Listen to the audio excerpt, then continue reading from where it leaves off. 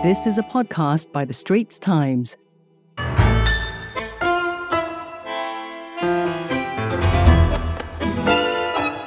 Hi, I'm Joyce Teo, a senior health correspondent with The Straits Times, and this is Health Check, an ST podcast series on health matters. Today, we're going to look at how parents of special needs children can avoid burnout. Children with special needs are those who require assistance for their condition. These conditions vary in type and severity, and they can include autism, cerebral palsy, Down syndrome, dyslexia, dyspraxia, ADHD, blindness, deafness. So my guest today is Dr. Lim Hong Hui, an epidemiologist and a developmental pediatrician who has 2 children with ADHD and mild autism. She founded Caring SG in 2020 to connect caregivers of special needs children. Hi, Dr. Lim. Thanks for coming on Health Check.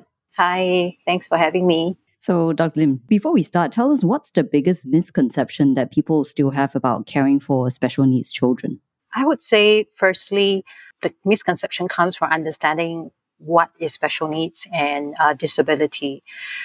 For example, a lot of people think about special needs or disability as someone who can't walk, can't talk, can't see. But nowadays, if you look at the bulk of special needs, it's actually autism or children with learning problems. So these are what we call invisible disabilities. So when caregivers bring them out, you can't really tell that these children are different or have special needs. And when the children misbehave in public, then they will misunderstand the caregiver as not being able to teach the children well or can't control the children. So I think therein lies a lot of challenges for a lot of caregivers when the children have invisible disabilities. So this would be what you mentioned would be a common challenge, right? What are the other challenges of a caregiver of a special needs child? There are 3 main areas. I would say firstly is the acceptance and understanding of the public and the community, as well as from family members and friends. The second area is about knowing how to take care of your child, because every child is different. Something that works for another child with special needs may not work on your child. So for the caregiver, they really have to understand their children well and then learn all the different techniques, which is quite a challenge for a lot of parents. The third area is in the area of self-care, because we have to look after the kid, we have to work, and then we also have to manage the family and all the other demands of life. So it's really very hard to find time to look after ourselves, and we end up burning ourselves out. Yeah. You know, what can actually friends and family do to help someone with a special needs child? I think firstly is to offer a listening ear. Often caregivers have a lot of emotional ups and downs, and being there as an empathetic listening ear is very important.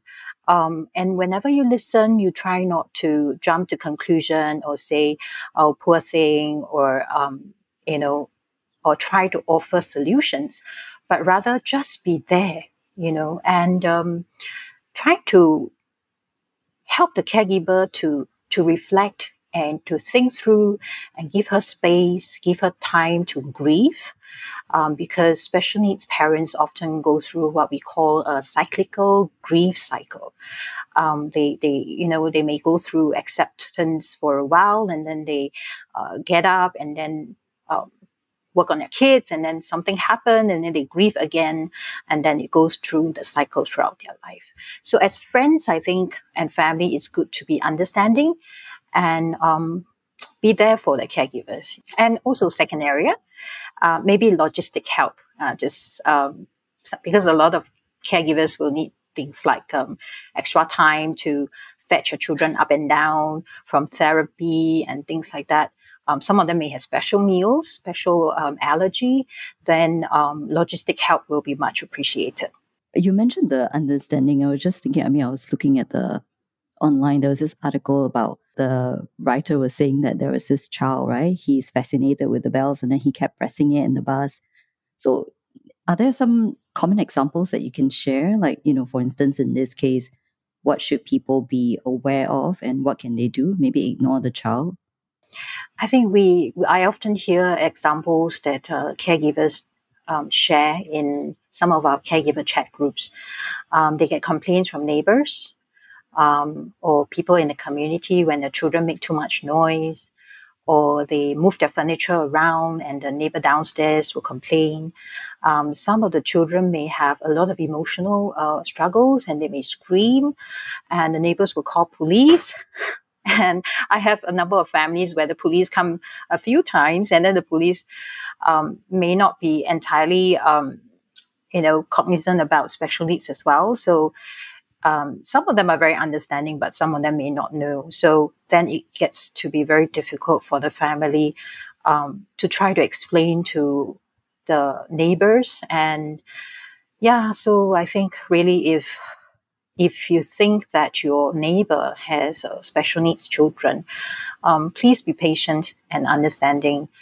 And sometimes when things go wrong, do forgive our children and give them lots and lots of grace. Yeah. Find us on Apple, Spotify, Google Podcasts, or via the Google Voice Assistant and Amazon Alexa-enabled devices. And now back to our podcast episode. So, Dr. Lim, actually, on the topic of helping parents of special needs children, would you say that some of the difficulty stems from the low awareness that some people have about these children? Like, apart from self-stigma, there's also the stigma imposed by society that these parents may have to deal with? Yeah, I think it's a two-sided problem at least, because when the caregiver perceive that the community is not understanding and not able to help, then they try to do everything themselves. So then when they try to do everything themselves, they don't dare to ask for help or feel too angry to ask for help or too afraid to ask for help. Then they start to burn themselves out. So if the community can show more understanding and be more helpful and more forgiving, caregivers may be more encouraged to step out of their shell and reach out for help. And when they do, and they do receive help, to be encouraged to do more of that help seeking. So I think it's a two-sided thing. If the community can be more helpful, it will certainly help the equation. And certainly caregivers need to also reach out to fellow caregivers so that you can learn from other people's positive experience and then learn how to seek help in a positive way. Yeah. Well, that's why you set up Caring SG, right, in 2020, is also to connect caregivers, right? Exactly. So tell us, was there an event that actually drove you to, set it up in 2020? As I shared in the launch event for Caring SG was born out of three things. The first thing that happened was COVID pandemic. Actually, a lot of the caregiver leaders who are the founding community for Caring SG, we have been having caregiver support groups, the informal WhatsApp, Facebook group for maybe 8 years, 10 years, some even 20 years. But we never got round to come together and become an alliance because we always felt that we're too busy. But when COVID pandemic happened, a lot of caregivers were cut off from the mainstream services. And some of them even went through very difficult times. So we realized at that time that some of the caregiver support groups starts to mobilize within themselves and say, okay, this mom had a stroke. So she needs someone to help her to buy groceries. She needs someone to help fetch the girl to for some appointments. And they start to help each other. And that was a time that I realized that, hey, if we caregivers come together in an organized fashion, we will be able to help more people in a more systematic way. And if we get support from the community partners, we will be more effective. So together we can do more. So I would say COVID pandemic is the event that really make me and the founding community of caregivers to start Caring SG. Apart from Caring SG, right, what other resources are there for, a parent who's really stressed and, taking some time out every week may not do much at that point? If you go to SG Enablers Enabling Guide, you will be able to find a page where they talk about disability support, what are the different services.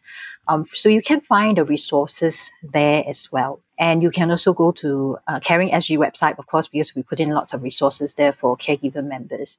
So from there, you can learn how to better take care of your child. And we have monthly webinars, right, to talk about effective caregiving.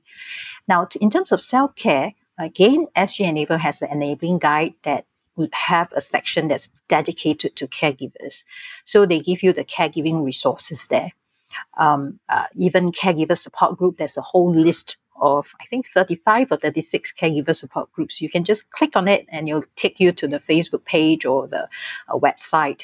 So seek out caregiver support groups. If you don't know where to go, join Caring SG will help you to find a support group that matches your preference. Yeah, so please do take time to take care of yourself, because only when your bucket is filled up, then you can fill your children's bucket. So, Dr. Lim, can you share your own personal experience as a mother of 3 children, right? 2 of whom have mild autism and ADHD. What are the common challenges, and actually yourself, how do you avoid burning out? When I first had my child, she is 19 years old this year. So I noticed she has delayed development when she was about 18 months.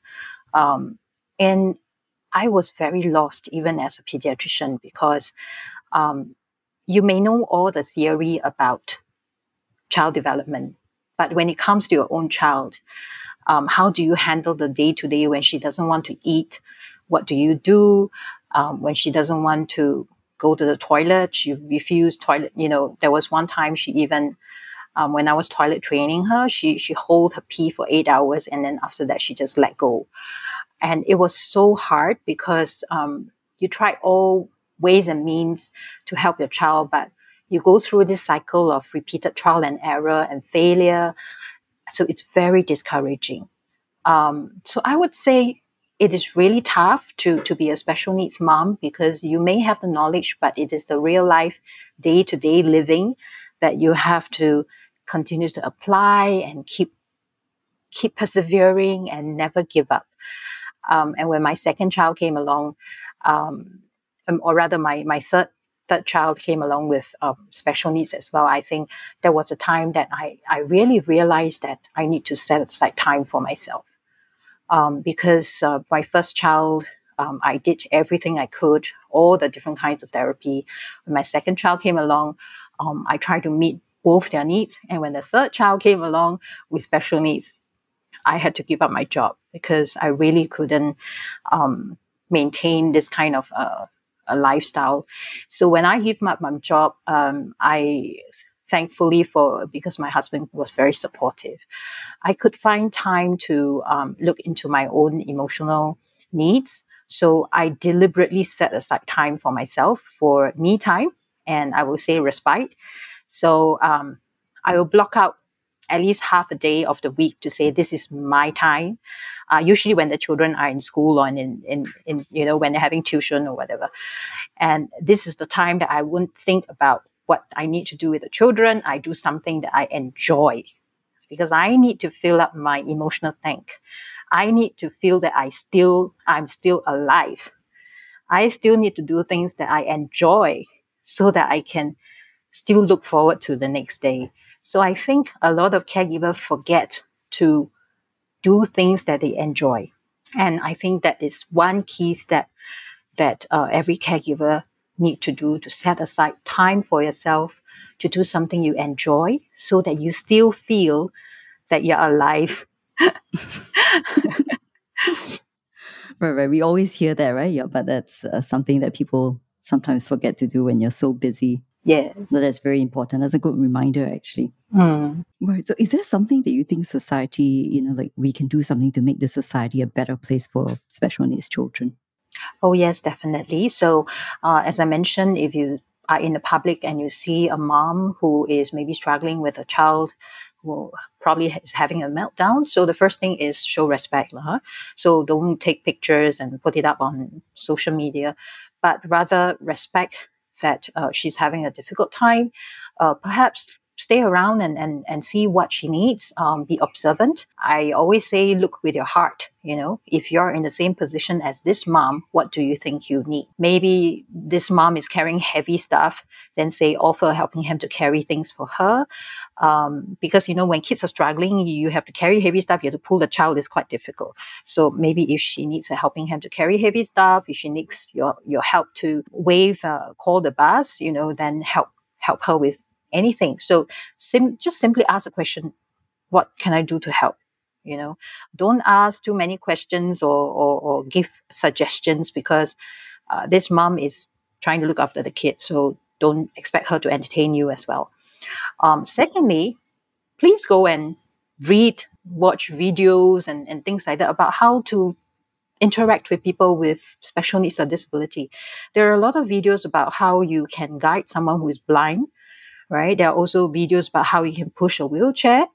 There are also videos about how you can interact with someone with autism. So do educate yourself through all the resources. And the last but not least, volunteer. The only way that you can really learn how to help someone with disability or special needs is to share time with them. Volunteer so that you share activities, do things together with them. And when you interact, then you learn.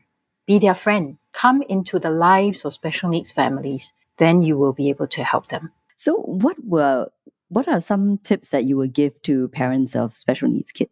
Don't give up. Yeah, don't give up. There's always a better tomorrow. You don't have to do everything yourself. Ask for help. Reach out to other fellow caregivers, because when you see how they overcome their challenges, you will feel encouraged. So continue to persevere, to understand your child, understand yourself, continue to adjust. And it will be a journey of growth eventually if we take it positively. So to sum it up, the journey is long, but it can be a sunny journey if you let the sunshine in. Thank you for your time, Dr. Lim, and for those wonderful tips today. Thank you. Well, that's a wrap for Health Check, a podcast series by The Straits Times. Don't forget to subscribe to us for free on your favorite smartphone apps, Apple Podcasts, Spotify, or Google Podcasts. Search for Straits Times Health Check, like us, and give us a rating. Thank you for listening.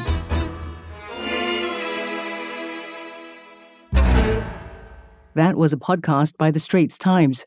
Send your feedback to podcast@sph.com.sg. Find us on Apple, Spotify, Google Podcasts, or via the Google Voice Assistant and Amazon Alexa-enabled devices.